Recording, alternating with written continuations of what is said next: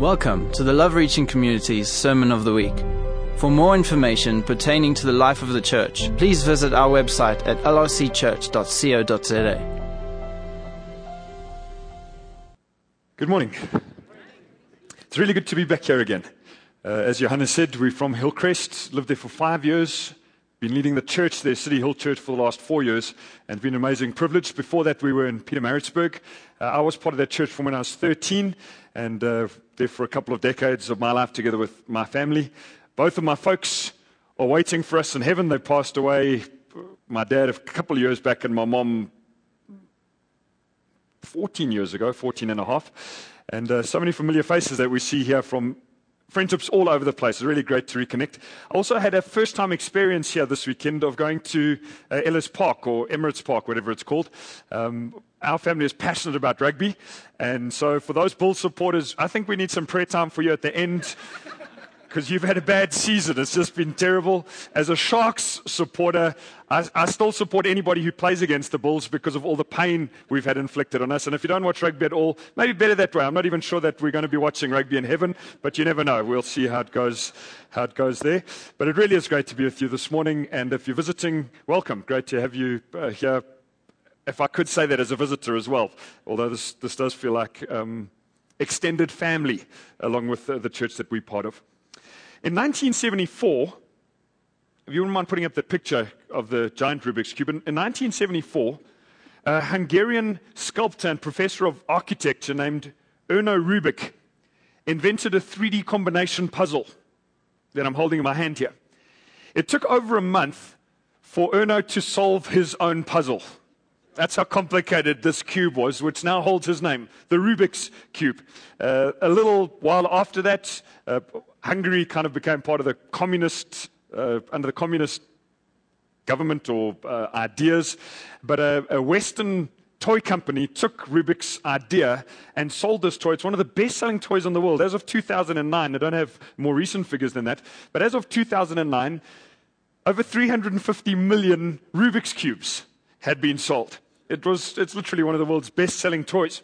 I remember as a boy, we didn't have a Rubik's Cube in our home, but my cousins did. And when we visited their home, I used to fiddle with this Rubik's Cube and eventually figured out how to solve one color. And then I figured out that if you line those colors up, you create a little bit of a pattern, and then if you turn it upside down, you could form the T. But beyond that, I was stuck. I tried and tried and tried as hard as I could, but I could not solve the Rubik's Cube.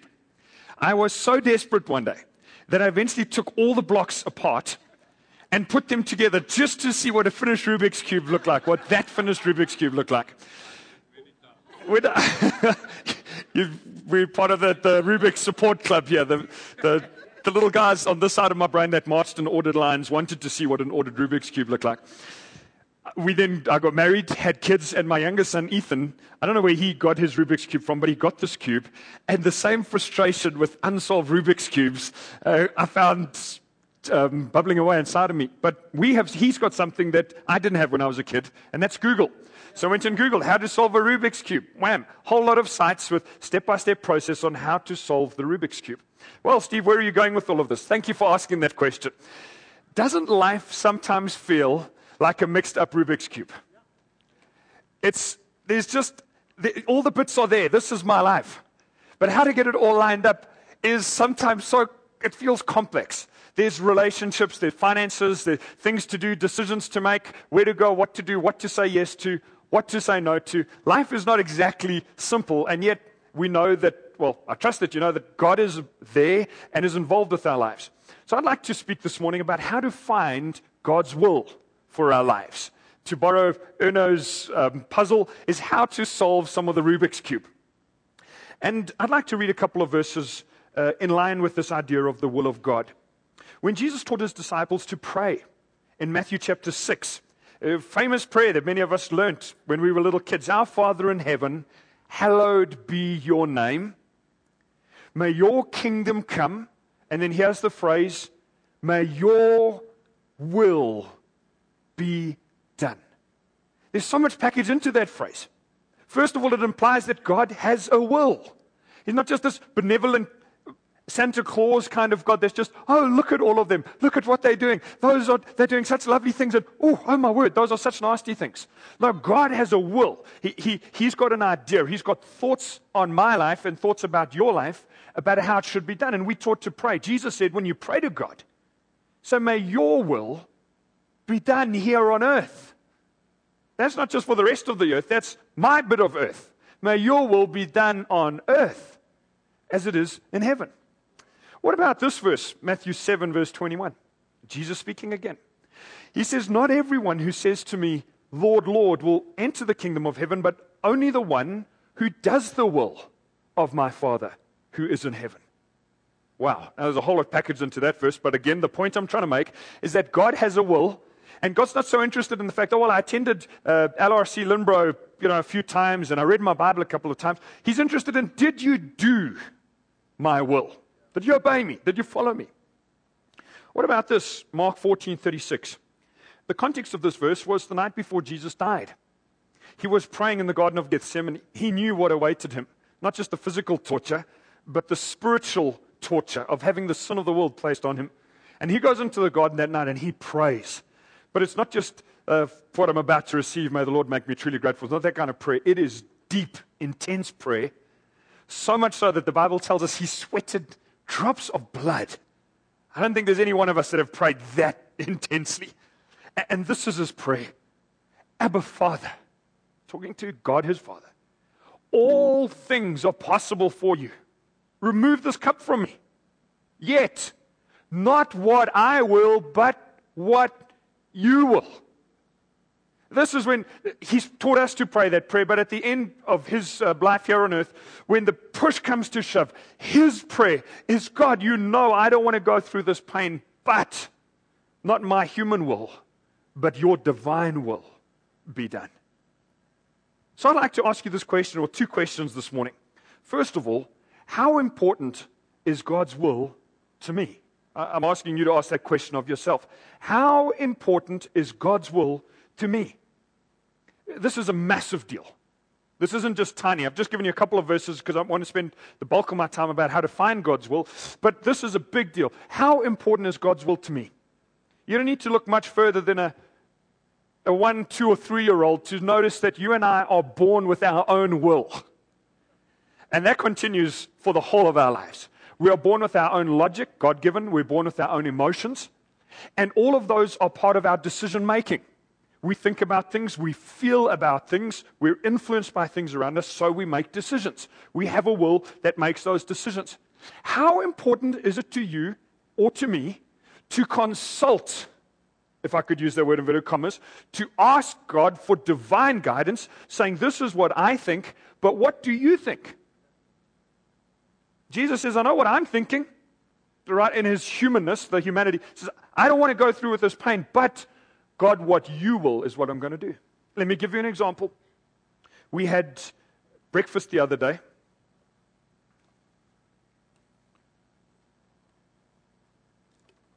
With a couple in our church. We don't know them very well. We're just meaning to get to know them a little bit better. And we get chatting.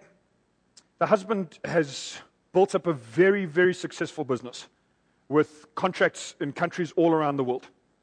His wife serves in some of our serving teams, and he's busy, by all worldly accounts, successful. And we're chatting. He's a very engaging man. Towards the end of our conversation, just as we're about to finish up, we get to talking about our country. I don't know how it happened. I don't know what the trigger was, but we get to talk about the political climate, etc. And so, suddenly, this becomes the real part of our breakfast. And he says, you know what, I'm so sick and tired of the things that go on in South Africa. I don't want my kids to grow up here. I'm seriously considering moving. And he gives me some of his different thoughts around the subject. And while I'm listening to him, a few different thoughts are going through my mind, but one of them is this, and I posed it as a question. I said, does God have any thoughts about it, considering your family and your lives? Have you asked God what he thinks? He didn't even pause to answer the question. He just told me what else was wrong in the country. And I drove away from there thinking that from his point of view, the logic, he has the financial ability to be able to move, etc. It seems right, seems like a good idea, but not once has he stepped back and said, God, what do you want me to do with my family? Where do you want me to live? I'd like to say this, that living in the center of God's will for my life is the safest point in the world. Go to any country, Syria, South Sudan, wherever the massive war, if it was the will of God for me to work there or to live there or to do something there, that would surely be the best place in the entire planet for me to live. Can you see how, and I'm using a bigger example there, but can you see how my will and, if you like, what God's will sometimes collide? What I want naturally doesn't always line up with some of the things that God wants me to do. So, going on from there, I'd like to ask this as my second question this morning. How does God guide me in His will? Let's say that after my 5 minutes so far, you're totally convinced, like my life should be following the will of God 100% of the time. I wish that were true for all of us. Well, then surely the next big question is, how does God guide me? I heard a story once which I found as a helpful illustration to talk about God's guidance. The person who told the story said that there was a harbor in the world that was pretty dangerous. On the entrance to the harbor, there were some hidden reefs. So what they did is they set up a series of lights. And when the pilot of the boat lined up those lights, and it appeared as one light, he knew that that was the safe path, the safe line to take into the harbor.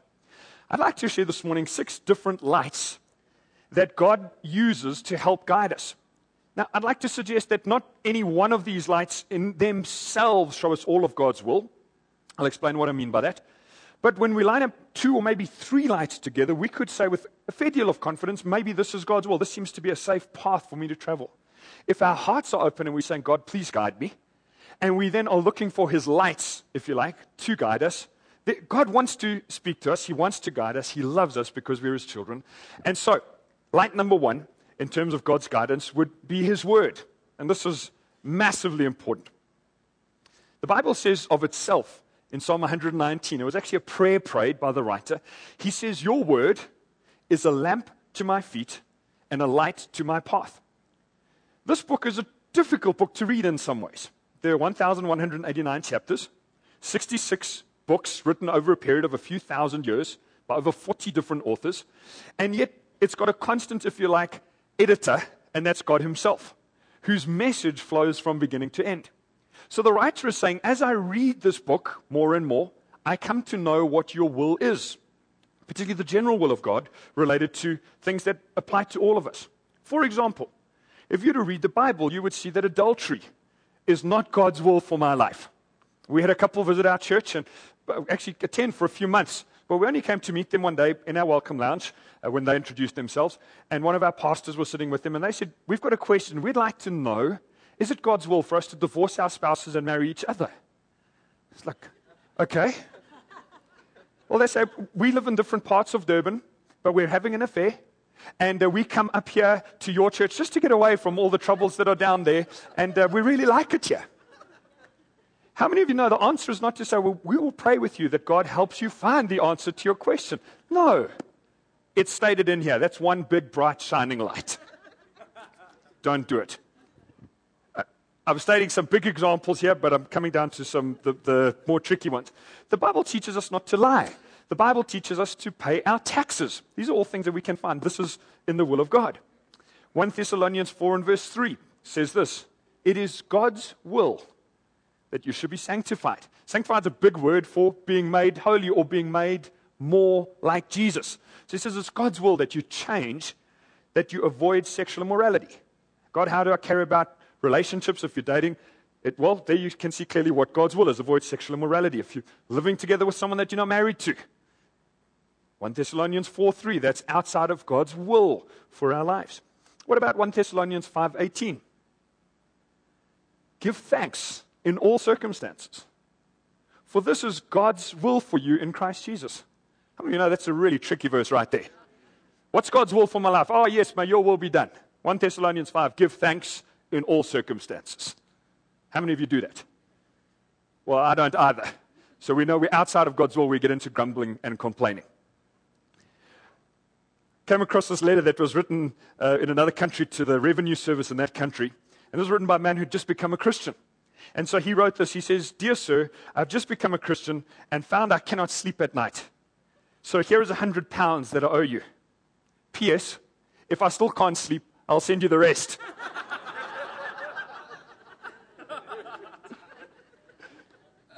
He could, from knowing God's will, know what he's meant to do. Now, one thing I'd like to just caution us about is when it comes to God's word, what it doesn't tell us, it tells us the principles that God wants us to live in, but it doesn't have Steve Wimble shall go and live in this city and do this and that in here. So what some people do is they say, well, I'll flick open the Bible at random and trust God for a verse. If you're not reading the Bible regularly, that can be a very dangerous thing to do. Like the one guy who chose to do that and flicked it open and said, God, what shall I do? And his finger landed at random on Matthew 27:5, which says this, then Judas went and hanged himself. So he thought, well, that's not good. I better try it again. So he landed on Luke 10:37, which says, you go and do likewise. So he thought, no, this really is not good. So he turned again and landed on John 13:27, and that says what you're about to do, go and do it quickly. How many of you know that if you take time to read the Word of God, we get to understand His ways, the broad path, the highways, if you like, that God wants us to live within? I think I might have said this here once before. It's something I say fairly often back home as well. But it's worthwhile having a good systematic way to reading the Bible, to approaching it. There are a number of different ways. My wife uses a Bible app, Bible in 1 year, it's called. And every day she reads those chapters. She's pretty disciplined, doesn't usually skip a day. So that works. But for others that are slightly more flexible, you chalk up so many chapters that you haven't read after a month. You're like, whoa, I'm so far behind, I just give up on the whole thing. So my boys have got a different system. I've printed out a list of all of the chapters in the Bible, just listed there on 2 pages, just an A4 printout. And as they go, they tick off the chapters that they've read. And they've just picked and chosen as they've gone along the Bible. Ethan started with the shortest books in the Bible to feel like he was progressing faster. Levi started with the longest book in the Bible, Psalms, to feel like he had knocked out the biggest book up front. They're different wiring. The way that I've read the Bible is by taking 3 bookmarks, one in Genesis, one on Psalm 1, one on Matthew 1, and then I keep those bookmarks moving forward. If you read 4 chapters a day, you'd finish this Bible within a year. If you read about 2.5 or just even less than that, you'd finish it in 2 years. And as you go through the Bible, you're reading at different parts, and it's kind of getting a little bit of a balanced diet, if that makes sense. So this is God's first light, and it's the major part of how He guides us. Thank you. The second light, the second way that God guides us, is through a still small voice. In the book of Kings, we're told the story about Elijah. He was pretty discouraged. A lot of things had gone wrong in his life. And so he goes down and spends some time getting away from everything to talk to God about where to go. And he ends up in this little cave on a mountain. This massive wind comes through, and God doesn't speak to him through the wind. And then a massive earthquake happens. And after that, 1 Kings 19:12 tells us, and after the earthquake there came a fire. But God wasn't in the fire. Sometimes I think this verse is saying that we look for God in the very big things, the earthquake, the winds, and the fire. And God wasn't in those things. And then it says, and after that, a still small voice. And God gave Elijah a very clear direction of what to do. A still small voice to me is God speaking to me through my thoughts and through my heart, through my conscience. There are 3 sources of thoughts that I can have in my mind. Obviously, myself, I generate my own thoughts. Secondly, the devil can plant thoughts in my mind. Those are generally negative thoughts that lead to me doing negative things. And then the third source of thoughts in my mind is God Himself. It's quite difficult to figure out what's God speaking and what are just my own thoughts. And I don't think there's any one of us that could claim to have this all right. Hence, I say it's one of the lights. But somebody once explained it like this. My thoughts are like raindrops. If you leave me alone for half an hour just to think, I'll start here and the raindrops will come in and end way over here. God's thoughts or God's voice in my mind is more like a river that's got a different quality and a different flow. I don't know how better to put that. I don't know if you remember the radios that you used to tune manually before we tuned them digitally. And if you're driving along, you'd turn that tuning button and that little goodies would slide up and down and you'd get the right frequency and then would say, okay, now you're getting it loud and clear. Then you'd go around the mountain and get static and need to retune. Sometimes I think hearing God's voice in a still small voice, a little bit like that. Sometimes it feels loud and clear. Sometimes lots of static. If I'm getting static, I shouldn't give up. I know that God's there. I know He's trying to talk to me in different ways through His word, through His voice, the other 4 lights that I'm coming to. When we moved, we were faced with the decision of moving cities. It was a big deal for us because I'm going back 6 years ago. I felt God had spoken to me through a still small voice, just nudging me in my heart, saying He was going to open a door for us to leave Maritzburg and move somewhere else. I was pretty nervous, and that wasn't a thought I generated because, for various reasons, I didn't want to leave. As we processed it and prayed, we felt God show us through a number of different ways that this was His will. But that was one thing. The other thing was where to go. A couple of different doors had opened up, and people that we respected, and I'll come to that in a moment, had different opinions on whether we should or shouldn't and why, what, when, and how. Over 3 months of intensely seeking God for multiple lights to line up, it felt like the lights were multicolored and flashing. I didn't really know. And one day, we were away on holiday towards the end of this. I had a fixed time frame to make the decision. We went away on holiday, and every morning I was in turmoil. And in the afternoons I was thinking about it, and I go to sleep at night, and we were talking about it. What does God want us to do? And one day near the end of a holiday, I said to Jax, I'm going down onto the beach this afternoon. God knows I've done all of the process of looking for the lights. But I just had this, I don't even know what to call it, like this thing that I'm going down to the beach, and I need God to speak to me. Settle it here in my heart what we needed to do. And as I got onto the beach that afternoon and began to walk, it was like the download cable of heaven plugged into the top of my head. I don't know how else to describe it. And I felt these clear words from God flow into my heart. Talk to me about the decision that we were making to go. Talk to me about the advice that I'd got, that it wasn't bad advice, but even if things went this way or that way, I was still to follow this path. I felt these words speak courage into my heart. I must have walked for about an hour or maybe a little bit longer with just tears in my eyes and feeling some of the courage of heaven come into me. And when I walked off that beach, I felt like God had spoken to me, not just out there, but deep inside here. Not because I was scared or overexcited, because I'd soberly prayed about it, but I felt God guide me. And I went home that afternoon and I said to Jax, I feel like God's spoken to me. And we sat with our boys and said, we are leaving and we're going here, da-da-da, etc., etc. This is what I would call the still small voice, one of the lights.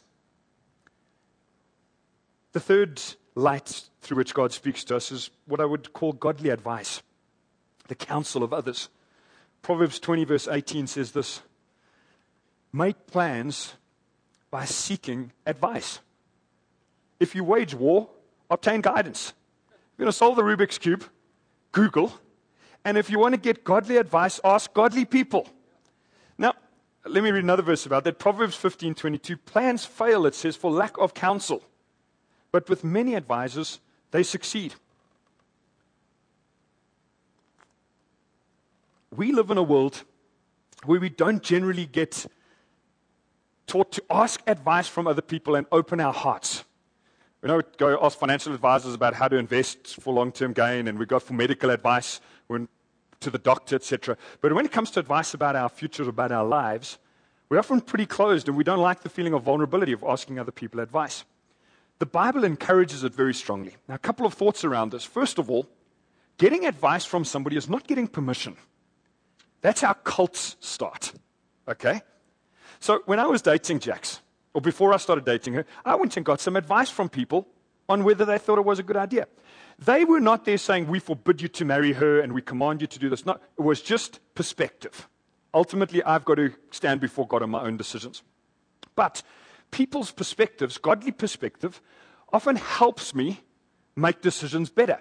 So let's say I've got a decision to make. I go and get advice from 2 or 3 people. One person says, I'm not so sure about that. The other person says, it sounds fantastic. It forces me to go back to God and pray a little harder. So, well, I've got some godly advice here. God, I need you to show me through some more lights. Help me to line up some things so that I can see what you've got. Godly advice has helped us in our lives in so many different ways, from making decisions that were either too much or too little, running too fast or too slow. Ultimately, I take responsibility. But the secret to getting godly advice, to my mind, is learning to ask good questions. This kind of thing, I think, is too broad. I might respect Duan, his faith and love for God. And I said, Duan, if there's anything God ever gives you for me, please don't hesitate to mention it. If I was in Duan's shoes, I don't think I would 18 months later say, you know what, Steve, I've been praying for your life, and I've just been thinking about some of the decisions you're making. And that he might say that, but I'd think to myself that our bridge is probably too flimsy for those kinds of trucks to go across. But if I went with a question and said, Dwan, I know you've been through some of this before. These are the details of my journey. I just wanted to get from you some perspective on what I'm thinking of doing. Do you think that this is a good idea? Do you think it's a bad idea? Could you talk into it? That gives him the opportunity to give some, not you shouldn't do that or you must do that, but in my experience and knowing you, these are some thoughts. That's getting godly advice. My late father, who's passed away and gone to be with the Lord, was an excellent example to me of a man who was able to live going and getting advice from others, get input, and then go before God and make his own decisions, having got all of that. The fourth light that God uses to guide us is, and I've lumped a few together here, but is dreams, visions, prophecies, etc. There were so many different ways that God had of supernaturally speaking to people in the Bible. Under etc., for example, one guy had a hand appear in the middle of the air and write words on a wall. I don't know if you've ever prayed, God, please show me and just write it on the wall. Make it so clear. Just on that guy's story, incidentally, the words on the wall told him he was going to die that night, and the kingdom went to another guy completely. So if you see a handwriting on the wall, just be cautious, is what I'm saying. Moses, God spoke to him very clearly through a bush that burned but didn't burn up. So God's got so many different ways of speaking to us, as long as we open, saying, God, I want to hear from you. I remember one day when I was a bit younger, I was praying, asking God for guidance on a decision, and I happened to be standing at a lounge window, looking out into the sky. And suddenly in the sky, these letters started to appear. I was blown away. I was actually busy formulating the testimony I would have of how God spoke through supernatural ways. I noticed there was an aeroplane busy sign writing, and I thought, well, God can use a donkey, he can use an aeroplane. But when the whole word was spelt out, it was a brand that was being advertised. I can't remember what it was. It had absolutely no relevance to my decision at all. All I ended up with was a laugh, actually thinking, okay, here I was standing, hoping for the supernatural sign. I need to do the hard yards in hearing from God. But in my life, few and far between, but God has used some quite incredible ways of speaking. When I was 18 years old, I wasn't sure it was the year I'd finished school. I was serving a gap year at our church, but I wasn't sure what to do after that. And I had this dream one Thursday morning, and this dream just stuck with me, vivid. I dream a lot, but this was vivid. I really felt God was trying to talk to me through this dream. And I went in and shared it at the office, and they had just some banter. Later on that morning, the guy leading the church asked me whether I would consider taking over the leadership of the youth the following year. That caused major knots in my stomach, because I'd been planning on going and studying down in Cape Town. And the whole weekend I toiled and I looked for these lights and got some advice and etc. And it was no clearer. And on the Monday night we had a guest speaker come through our church, and he'd written a book on dream interpretation. So I think, well, I've got this dream and I've got this decision about where to study. So I sat in the front row in a brightly colored shirt, hoping that he would come to me and say, okay, this guy with the bright red shirt on, and give me this word and say, this is what you need to do. And that didn't happen the whole service. I was just being open and honest here.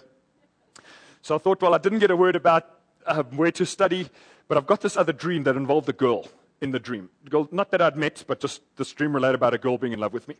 So so I sit down afterwards and share this dream with him, and he listens to the whole thing, and he says, I don't know where he was getting all of this from, but he said often a girl like that in a dream can represent youthful vitality and the daughter of Zion, and there's some things that he linked together. And then he said, I don't know if this means anything, but I think God might be saying to you to get involved in youth leadership or to lead the youth or something like that. And off he went.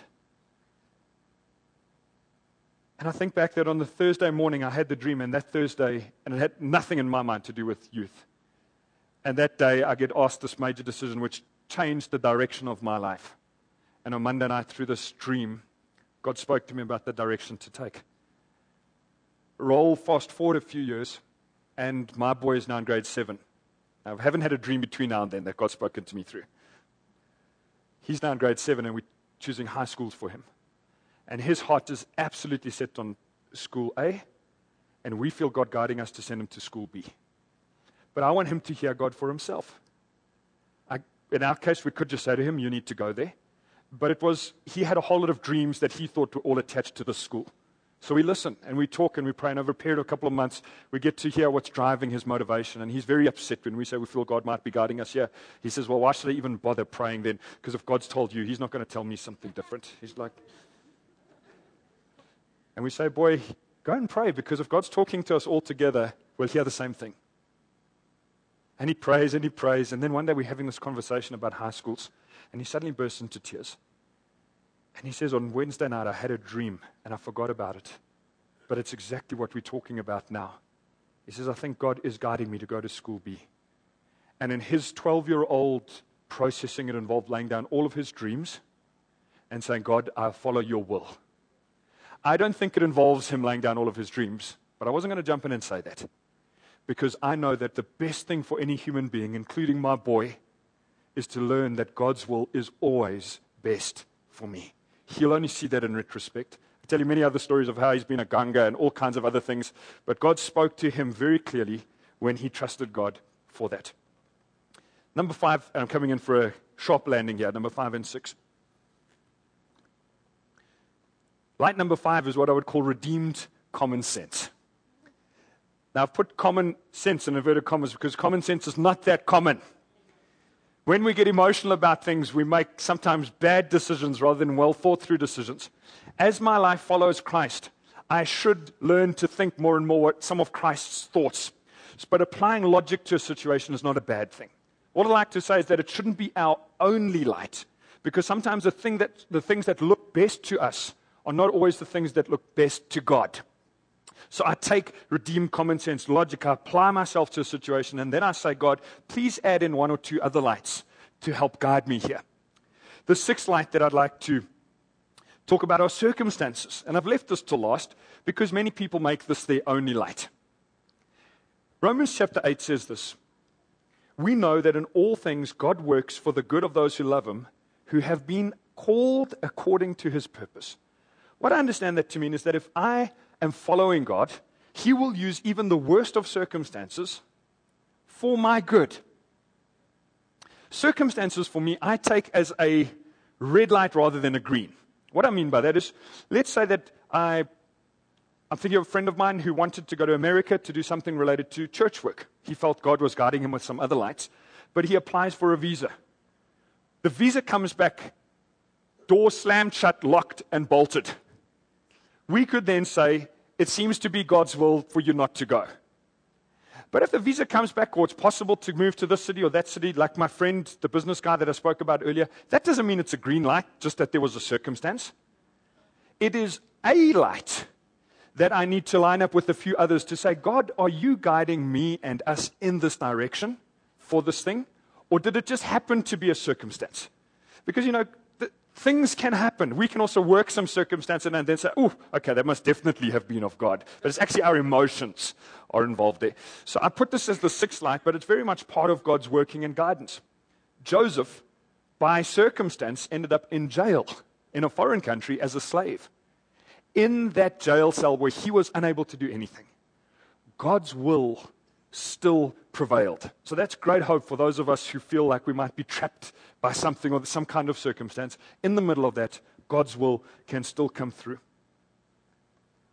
This Rubik's Cube that we're trying to line up is a Rubik's Cube that God sees from a different view to us.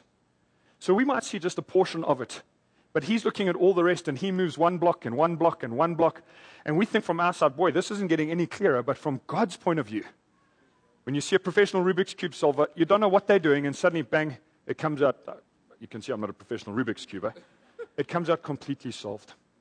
I'd like to finish this talk with an illustration. Brandon, maybe I could ask for your help just in unraveling this rope here. My long-standing buddy that was at Varsity together with me. That dream, one of the indirect consequences was I ended up meeting Brandon in May soon after that. If you could just unroll it or just leave the balance of it there, Brandon. Let's say that this rope, thanks for your help. Let's say that this rope could go right around the auditorium. And let's say that that rope represented eternity. The Bible teaches us that if you've got faith in Christ, we'll be with him forever and forever and forever. You and I cannot even think that big. once we've spent 1 million years, let's say we spent 1 million years speaking to every single human we ever met here on earth, add all of those up, you wouldn't have even crossed the first centimeter of the rope. It just goes on and on and on. And let's say that that little black piece of this rope represented my life here on earth. There's a day appointed on which I will die. God knows that day, I don't. And after that, I will spend eternity together with Him forever and forever and forever and forever. This isn't true for every human being. It's true for those whose faith is in Christ. If that is true, wouldn't it be of utmost importance that during this life here on earth, I consulted with the God of the universe to say, God, not my will, but your will. Not just my good decisions, but your better decisions. Not the things I feel are best and the way I want to do it, but I ask you to guide me using bright flashlights or tiny little candlelights or any kind, that during this piece of life here on earth, I can live a life that looking back and reflect on and say, I did my best to follow the will of God. It's possible to live out our faith in another way and say, well, of course, I believe in God and I understand and I'm saved, I'm born again. Words the Bible refers to people who put their faith in Christ. But the rest of our lives, we say, well, I'm just going to do my thing. And when I pray, I say, God, please bless me. And I'm not going to do this. I say, God, please make this work. And I never pause to consult the CEO of this world and say, God, what would you have me do? I find this idea very, very, very, very sobering. Because wherever God wills me to be, wherever He guides me to be, I've got the whole of eternity to spend reveling in the joy that that would bring not only me, but Him. And when He can say to each one of us, well done, good and faithful servant. Could we stand to our feet together, please?